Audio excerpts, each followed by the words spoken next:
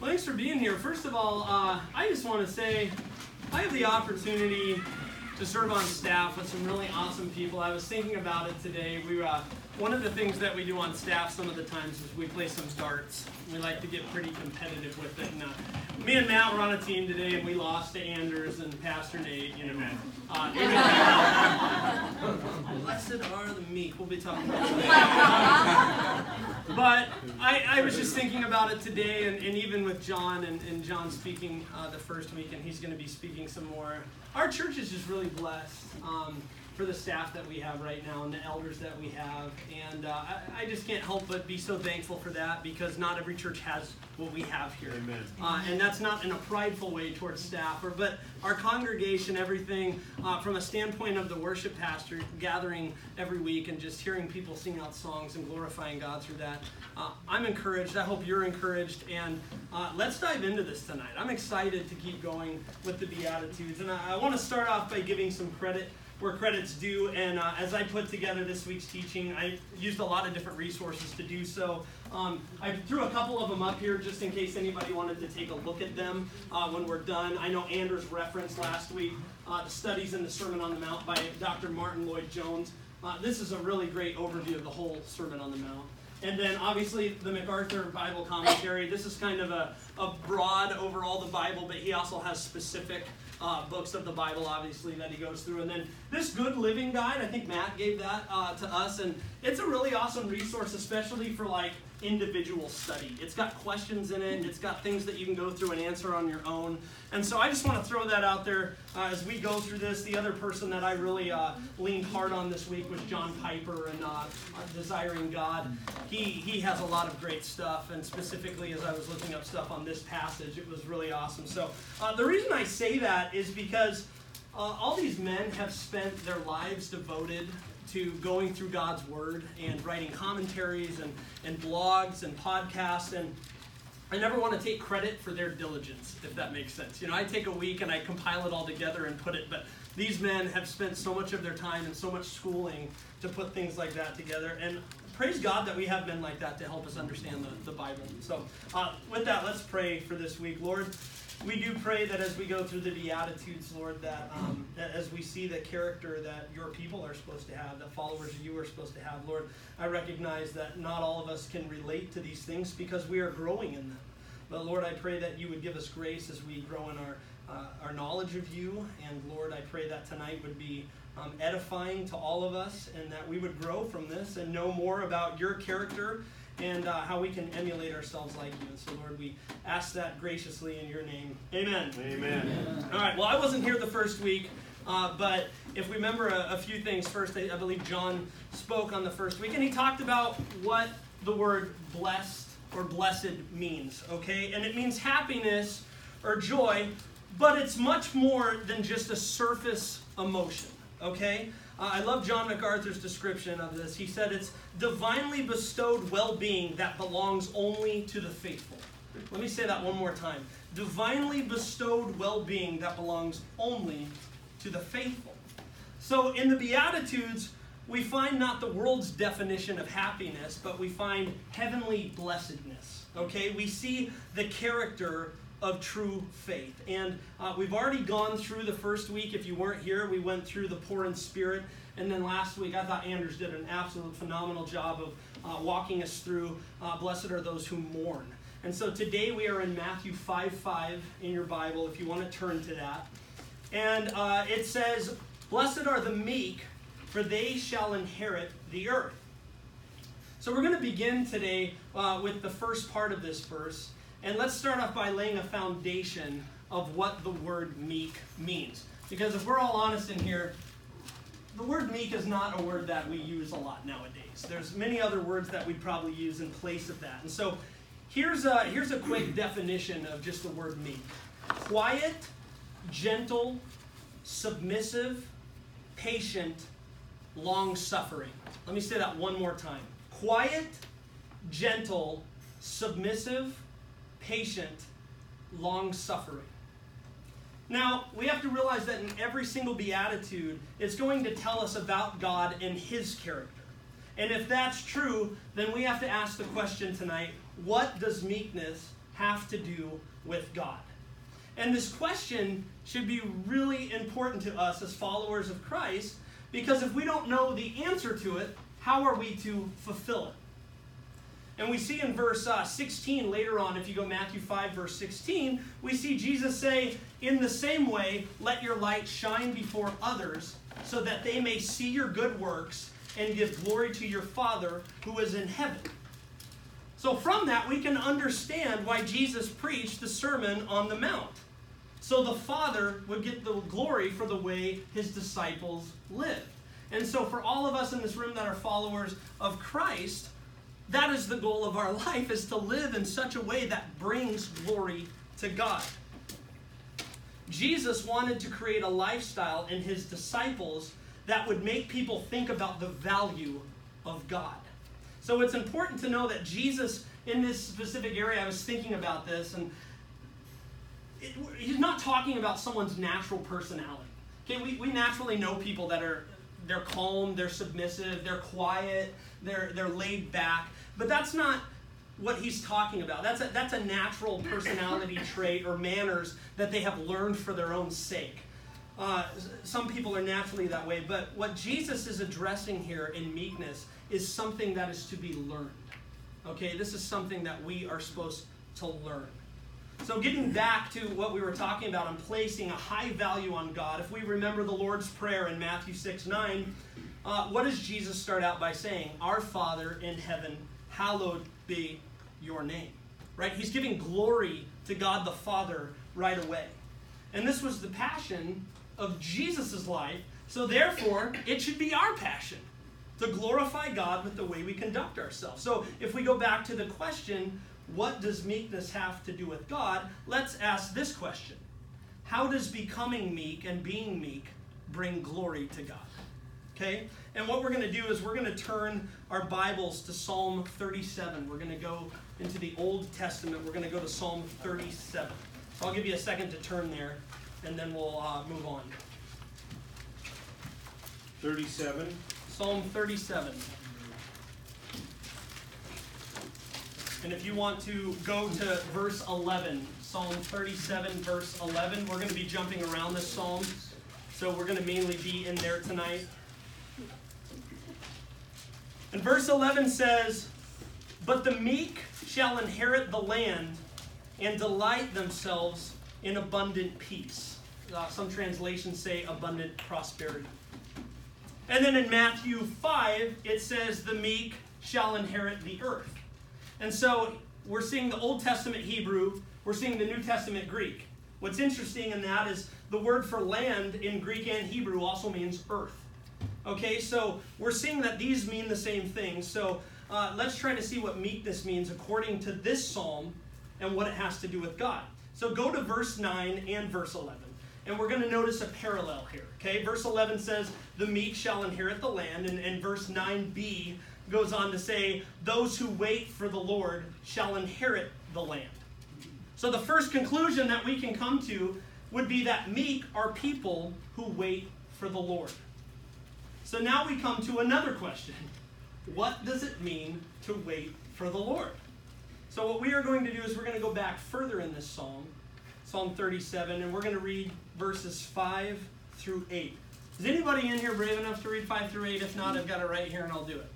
5 through 8. I got it. Oh, I already called on Dennis. I'm sorry, Aaron. Hey, good job, Dennis. Commit your way to the Lord. Trust also in him, and he will do it. And he will bring forth your righteousness in the light, and your judgment as the noonday. Rest in the Lord and wait patiently for him. Do not fret because of him who prospers in his way, because of the man who carries out wicked schemes. Cease from anger and forsake wrath. Do not fret, that leads only to evil doing. Thank you for reading that. And I know everybody's Bible, depending on what translation you have, it may read a little different, but we see the body there of that, okay? We see what these people are like, who according to verse 11 are meek, and according to verse 9 wait for the Lord. What are they like? Let's take these verses and see if we can get a picture of what they look like. So if you want to take notes here, I'm going to have 4 points for you. And the first one that we learn about people who are marked by meekness is this. The meek trust God. The meek trust God. Okay? Meek people begin by trusting God. If you see that in verse 5, the second part there. They believe that he will work for them and vindicate them when others oppose them. Okay, biblical meekness is rooted in deep confidence that God is for you and not against you. And this is very contradictory to what our world teaches nowadays. If we think about this, most of the things that we read or the self-help books out there or anything are telling you to trust yourself. They're telling you, hey, go with your gut. You are enough. You can do this. And it's all this pats on the back and you don't need anybody else. You don't need anything else. You're good to go. But that's where we fall into sin, is when we get like that. The meek man or woman trusts God. We can't trust ourselves. The Bible makes that very clear, that we can't trust ourselves. No, we trust in the one who knew no sin, yet still died for sinners. And so with all of these points, I started thinking to myself, okay, well, let's relate this to Christ's life. Did Christ, when he was here on earth, trust God the Father? Absolutely. Did he believe the Father would vindicate him when people opposed him? Absolutely. Did he have deep confidence that the Father was for him and not against him? Absolutely. So when we see this, we see the perfect example of this first point in none other than Jesus. Jesus trusted God the Father. We are called to trust the Lord. Number 2, the meek commit their way to God. Meek people commit their way to the Lord. And we see that in the first part of verse 5 in this Psalm 37. The Hebrew word for commit is galal, and it means literally to roll. Okay, to roll. So meek people discover that God is trustworthy, as we went over in point 1. And so they roll their way. What do I mean by roll their way? I mean their business, their problems, their relationships, their health, their fears, their frustrations. They roll it onto the Lord. They admit that they are insufficient to cope with the complexities and pressures and obstacles that life throws their way, and they trust that God is able and willing to sustain them and guide them and protect them. Now, this is a lot easier said than done. It's one thing to say if you're going through a health problem to have to trust in the Lord, or if you're going through financial troubles or marriage struggles or relationship things. It's very easy to say, yeah, the meek people trust the Lord, but doing that and rolling your cares onto him looks a lot different in day-to-day life. And so that's why we have to be in our word. We have to continually be reminding ourselves of biblical truths, because we will abandon them so easily if we're not careful. If we're left to our own devices, we will abandon those. We sing the song all the time, prone to wander. Lord, I feel it. We are. We are those people that are prone to wander, so let's not wander. Let's be in our words daily. Let's pray.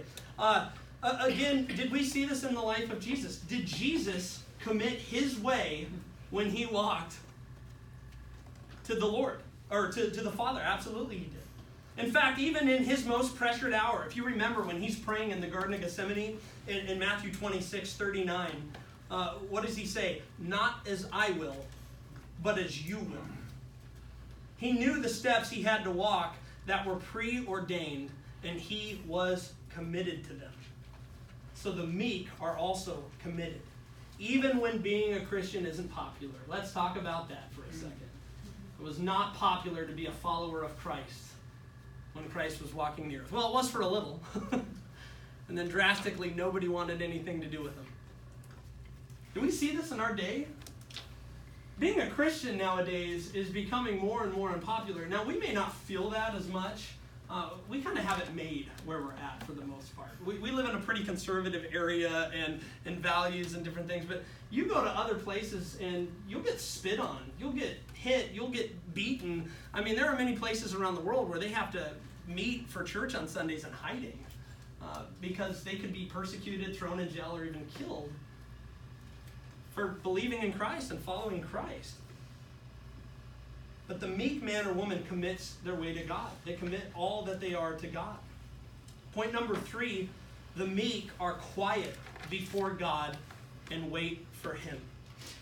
Now, if you go on in that psalm, according to verse 7a, first part of that, meek people are quiet or still before the Lord and wait patiently for him. So let's do this in order. First, they discover that God can be trusted.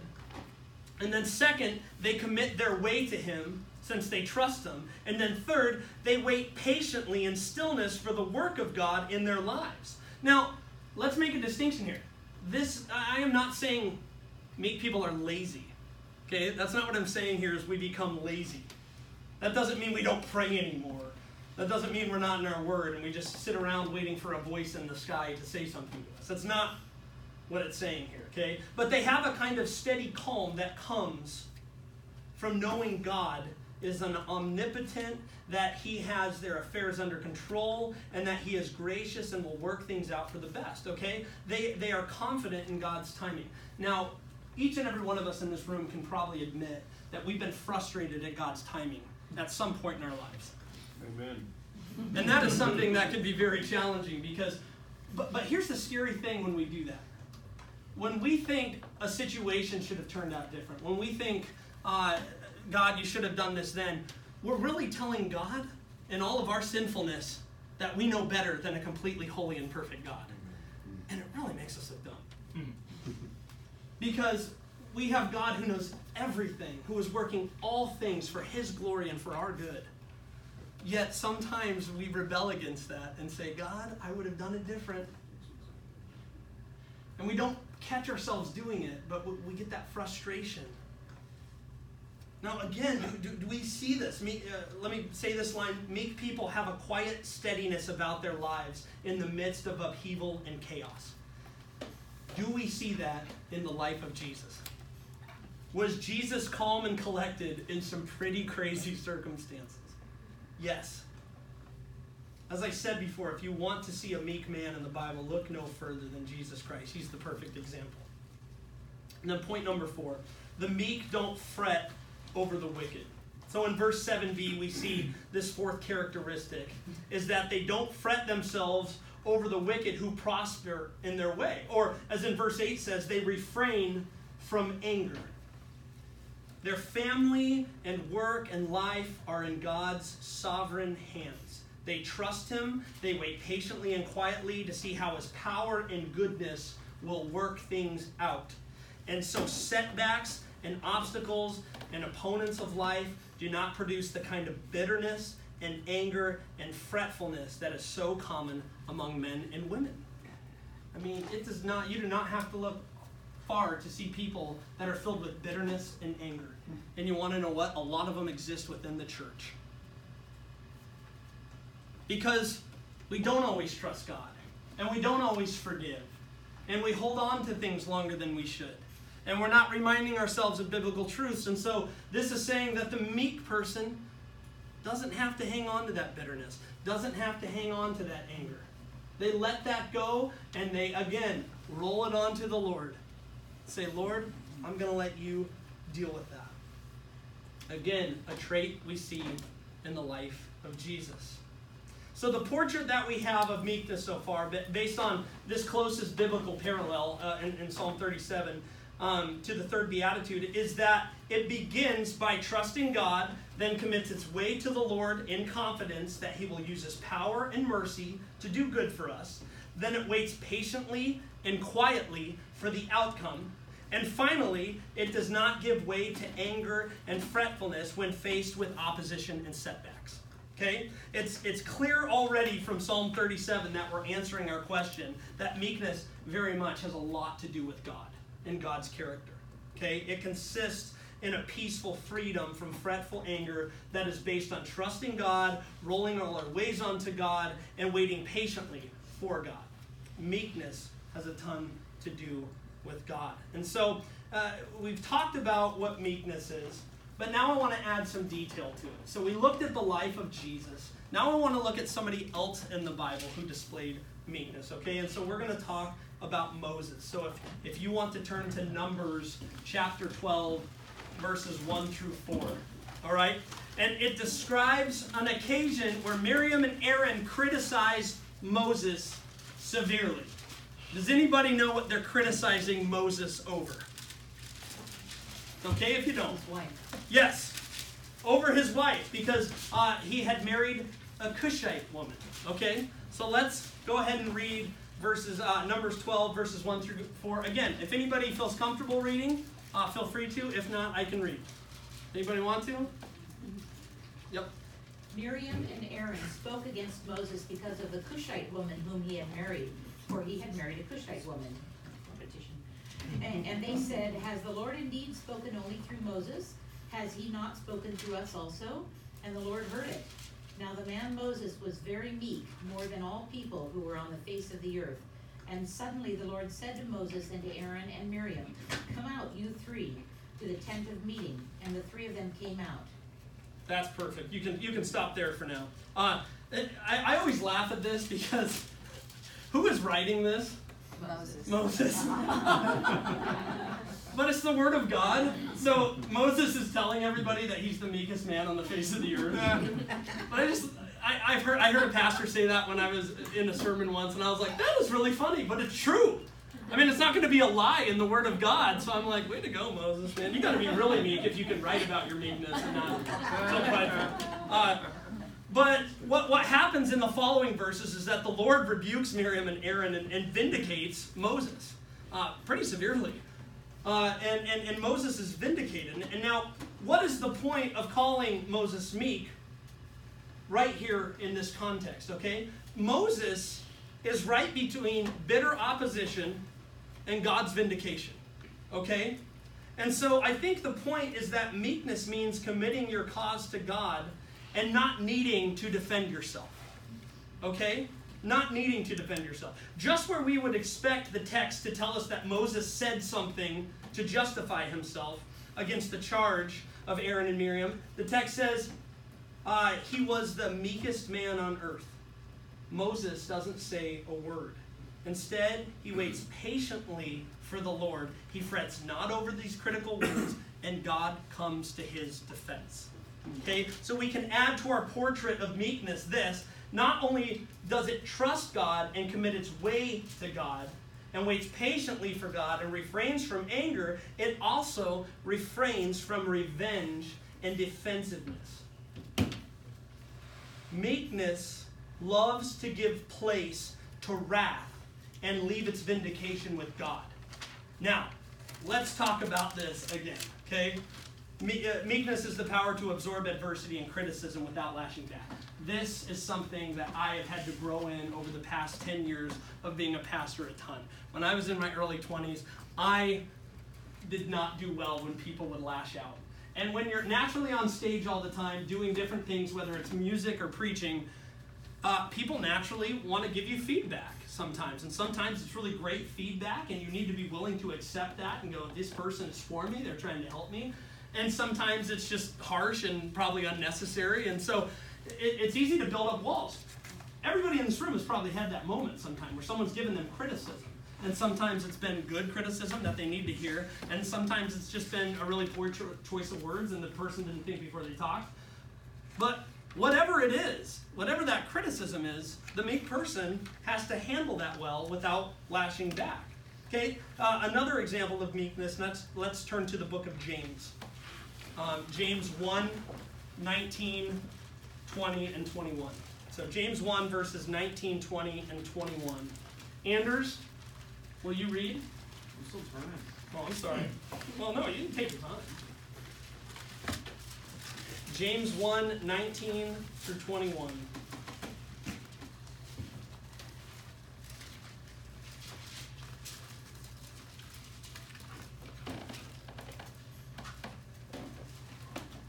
This is a moment where I'm super embarrassed. Where's the book of James? Right after he New Testament. That's what I thought. New Testament. Thanks, Dad. Thanks, Dad. James 1, 19, 20. 19 through 21. You got it. Know this, my beloved brothers. Let every person be quick to hear, slow to speak, slow to anger, for the anger of man does not produce the righteousness of God.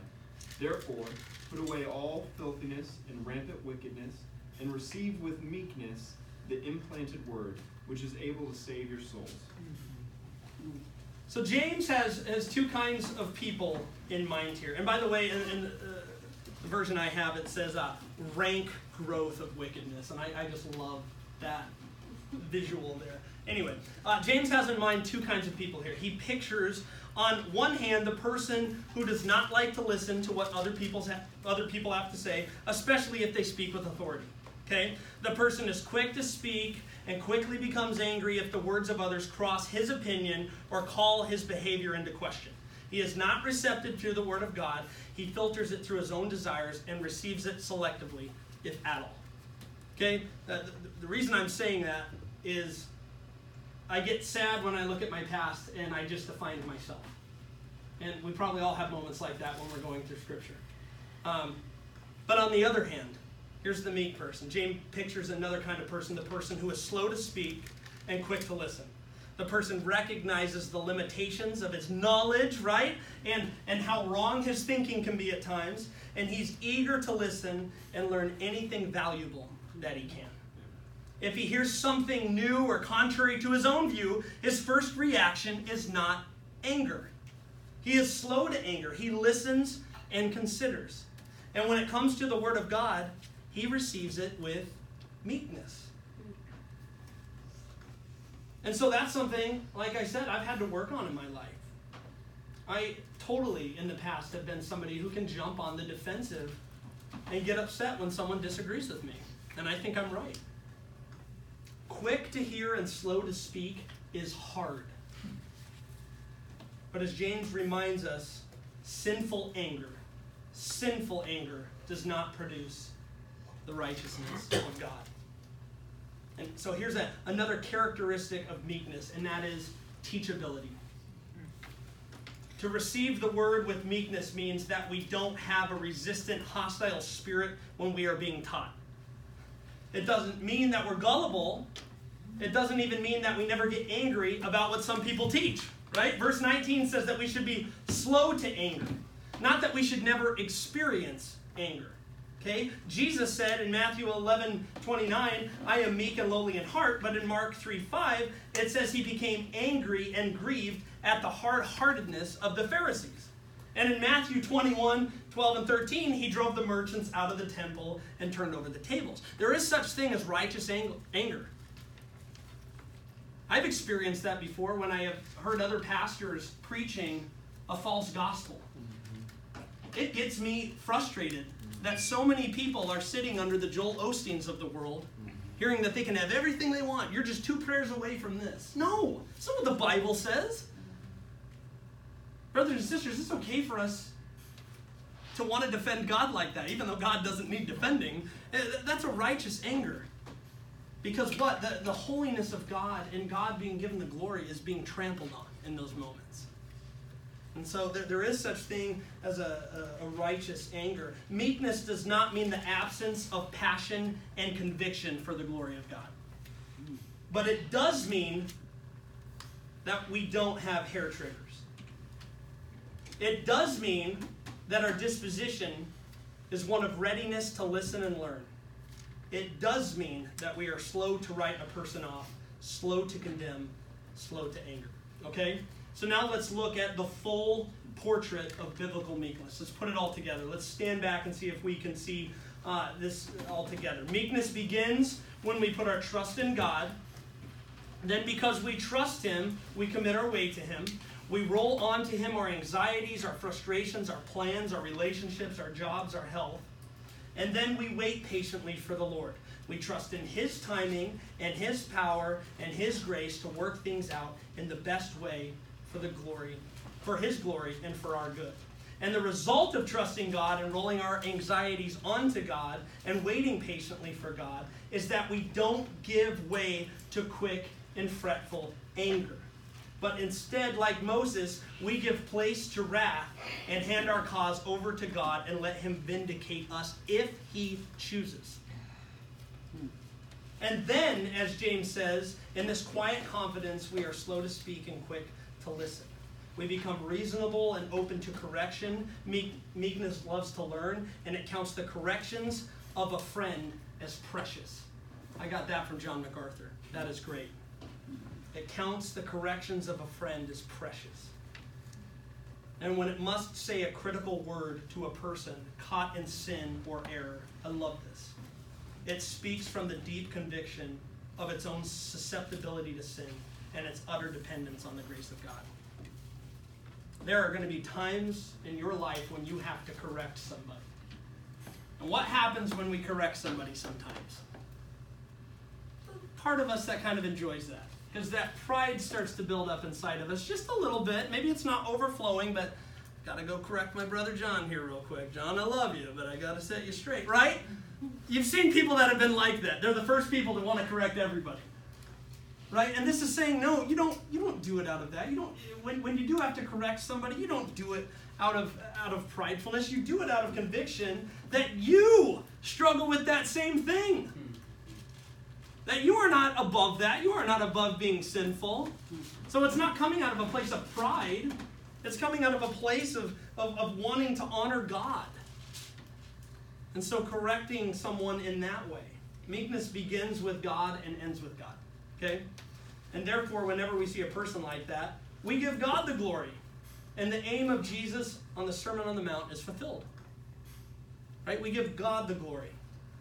Now, before we end this and we're going to have some table discussion, I want to talk real quick about the second part of this beatitude, for they shall inherit the earth. Okay? What effect does Jesus want this promise to have on the disciples? I think the answer is that he wants the promise to give them strength to continue their meekness. Okay? This is the way the promise works in verse 12. Rejoice and be glad, for your reward is great in heaven. For so men persecuted the prophets who were before you. So in other words, the promise of great reward gives the disciples strength to endure persecution with joy. And I think the promise of the meek, that the meek shall inherit the earth, is intended by the Lord to give us strength to endure in meekness when our natural inclination would be to defend ourselves or retaliate or give way to anger. Okay? There's a passage in 1 Corinthians 3. You don't have to turn there right now if you don't want to. But 1 Corinthians 3 that really helped me as I was going through the study, really be able to see how the promise of inheriting the earth gives strength to our meekness. Okay, it's 1 Corinthians 3, verses 18 through 23. And Paul tries to help us overcome pride. Okay, and the Corinthians were boasting in different teachers and their worldly wisdom. And Paul says, let no one deceive himself. If anyone among you thinks that he is wise in this age, let him become a fool, that he may become wise. For the wisdom of this world is folly with God. For it is written, he catches the wise in their craftiness. And again, the Lord knows that the thoughts of the wise are futile. So let no one boast of men. For all things are yours. Whether Paul or Apollos or Cephas or world or life or death or the present or the future, all are yours, and you are Christ, and Christ is God. Now notice the logic in verse 21. Let no man boast of men, for all things are yours. Well, what are followers of Christ? We are co-heirs. So one of the things mentioned in the world is do not boast, okay? Do not boast because the world is yours. So if that makes sense to you, John Piper, he said it like this. You don't need the vain pleasures of one-upmanship because God has already made you an heir to the world.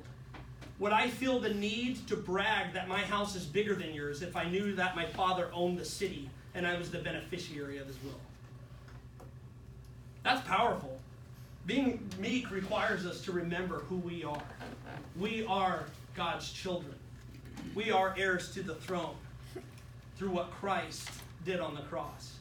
So the challenge this week is to lay down our pride and replace it with meekness. It's going to be challenging. So I want us to be able to have some time here as we've got about 15 minutes left. I want us to be able to have some group discussion. Again, I'm going to tell you another problem that I struggle with. My small group knows this at home very well. I don't like awkward silence. But I'm the type of person, if there is awkward silence, I will fill it so it doesn't feel awkward.